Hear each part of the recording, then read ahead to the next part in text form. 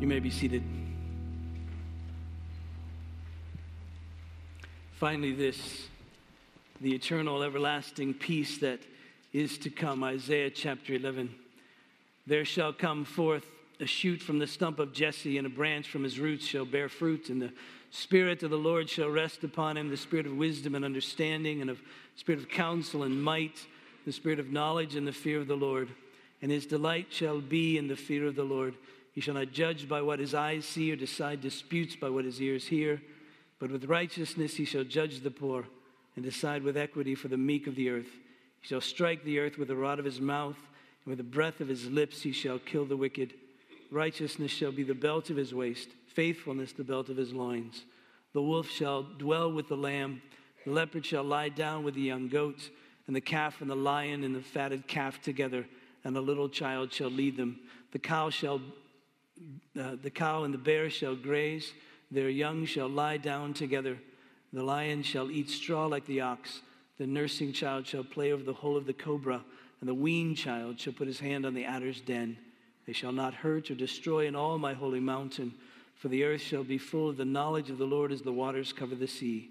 In that day, the root of Jesse, who shall stand as a signal for the peoples, of him shall the nations inquire, and his resting place shall be glorious. And then, the very end in Revelation in chapter 21, these words. Then I saw a new heaven and a new earth, for the first heaven and the first earth had passed away, and the sea was no more. I saw the holy city, the new Jerusalem, coming down out of heaven from God, prepared as a bride, adorned for her husband. And I heard a loud voice from the throne saying, Behold, the dwelling place of God is with man. He'll dwell with them. They will be his people, and God himself will be with them as their God. He'll wipe away every tear from their eyes, and death shall be no more. Neither shall there be mourning, nor crying, nor pain any more, for the former things have passed away. There was once peace on earth. And Adam ruled the garden, and Eve with him. There was peace. There was peace, you see, so long as Adam continued to be king, to rule as God's righteous representative on the earth. That is, so long as Adam depended upon the wisdom of God, so long as Adam depended upon the strength of God, so long as Adam depended upon the goodness of God, so long as Adam knew that God was sovereign and ruled over all. There was this one instruction from God, and it was the instruction, because it said you can't eat from the tree of the knowledge of good and evil. That is to say, Adam, remember, I'm the good one, God says. I'm the one who defines good and evil, not you. And so you can't ever take that place. You rule under me. Yes, you rule over the earth, but you rule under me. Why wisdom? My strength, my goodness. And so don't ever think that you'll be the one to be like me in the sense that you're the one who determines what is good and what is evil. You take that from me. Of course, the evil one came and tempted Adam and said, oh, God isn't right at all about this. You really can't be the one to determine good and evil. Eat of this tree. Be like God. And remember, Adam did. And when he did, thinking himself wise, he was foolish. And at that point in time, you see, great difficulty happened. Peace was lost. Peace with God was lost. Adam ran and hid. Peace among people was lost. There would be strife between Adam and Eve. Peace within was lost because Adam was afraid. All of that, you see, because Adam put himself in a place where he ought not be. He placed himself as God. He placed himself as the one who was the wise one, the powerful one, the good one, as opposed to be the one created by the wise one, strong one, good one, who was to depend always upon the wise one, the powerful one, the good one for all things. And so he put himself in this place. And you see, he put himself in a place where human beings ought never be. And thus, always, when we're in that place, we're insecure. We shouldn't be there. We aren't that good. We aren't that wise. We aren't that powerful. We need God. And so you see, peace doesn't come until there's reconciliation with God, as we've seen, and it comes because the just one takes justice into his own hands. And the chastisement that should be for us was placed upon Emmanuel so that we might have peace. And then we're given peace because that very fact just fills our minds and our souls, and we know that truth, and thus we live from it, you see, to say, yes, that's true about God always. He's the wise one. He's the powerful one. He's the good one. He rules and reigns. And I live in submission to him. But a day will come, of course, when this peace will come. When will it come?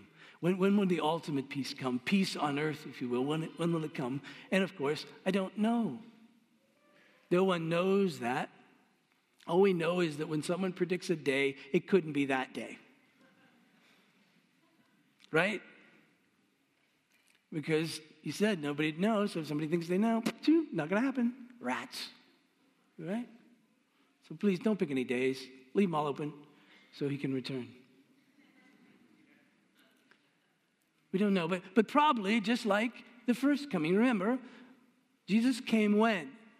In the fullness of time, the scripture says. When time was ripe, when it was ready, when it was perfect for him to come. He came in the fullness of time. Jesus will return once again when time is full. The way that the Apostle Peter puts it in 2 Peter in chapter 3, he puts it as God's patience sort of coming to an end. And here's when that will be. 2 Peter in chapter 3, Peter writes, now this is the second letter that I'm writing to you. In both of them, I'm stirring up your sincere mind by way of reminder that you should remember the predictions of the holy prophets and the commandment of the Lord and Savior through your apostles. Knowing this, first of all, that scoffers will come in the last days, scoffing, following their own sinful desires. They'll say, where's the promise of his coming? For ever since the fathers fell asleep, all things are continuing as they were from the beginning of creation. Haven't you heard that? Unbelievers say, well, listen, you guys, Christians, you keep saying he's coming back. Oh, come on. For they deliberately overlooked this fact, that the heavens existed long ago, and the earth was formed out of water and through water by the word of God, and that by means of these the world that then existed was deluged with water and perished. But by the same word, the heavens and earth that now exist are stored up for fire, being kept until the day of judgment and destruction of the ungodly. But don't overlook this one fact, beloved, that with the Lord 1 day is as 1,000 years, and 1,000 years is 1 day. The Lord is not slow to fulfill his promise, as some count slowness, but is patient towards you, not wishing that any should perish, but that all should reach repentance. In other words, he'll come when all have reached repentance. All are going to repent, will have repented, and then Jesus will come back. I don't know if a big light will go off and say, 2 billionth repented, and boom, there we go, and he comes back. But the day of the Lord will come like a thief, and the heavens will pass away with a roar, and the heavenly bodies will be burned up and dissolved, and the earth will be, and the works that are done on it will be exposed in the fullness of time. Right when it's ready, he will return. Ephesians in chapter 1, verse 7. In him, that is Jesus, we have redemption through his blood, the forgiveness of our trespasses, according to the riches of his grace, which he lavished upon us in all wisdom and insight, making known to us the mystery of his will, according to his purpose, which he set forth in Christ, as a plan for the fullness of time, to unite all things in him, things in heaven and things on earth. Prophet Isaiah said this time will be such a time where the lion and the lamb will lie down together, the calf and the bear, where little children will play over the den of cobras, and their moms will be okay with that. That's peace, right? That takes some getting used to. That kind of peace on earth. John sees this new heavens, this new earth, after the first earth and heavens have passed away, and this renewed earth, this earth that's filled with the glory of God, will exist in such a way. There'll be no more tears, no more grief, no more sorrow, no more poverty, no more injustice, no more sin. Nothing of sin will exist on this earth. I can't even imagine that. Can you even imagine thinking a thought that isn't tainted by sin? The problem is, if ever we do, we want to tell someone so they'll be impressed. Right? Wow, I had this thought. Isn't that the perfect thought? Just think of it. Even to imagine it. And that's what it will be like in this time. Perhaps like the Garden of Eden, but better. The Garden of Eden was great, but there's still the potential for sin. In this place, there'll be no potential for sin. No potential for sin at all. We'll be completely safe. We'll be completely protected. We'll be completely secure. We'll have all that we need.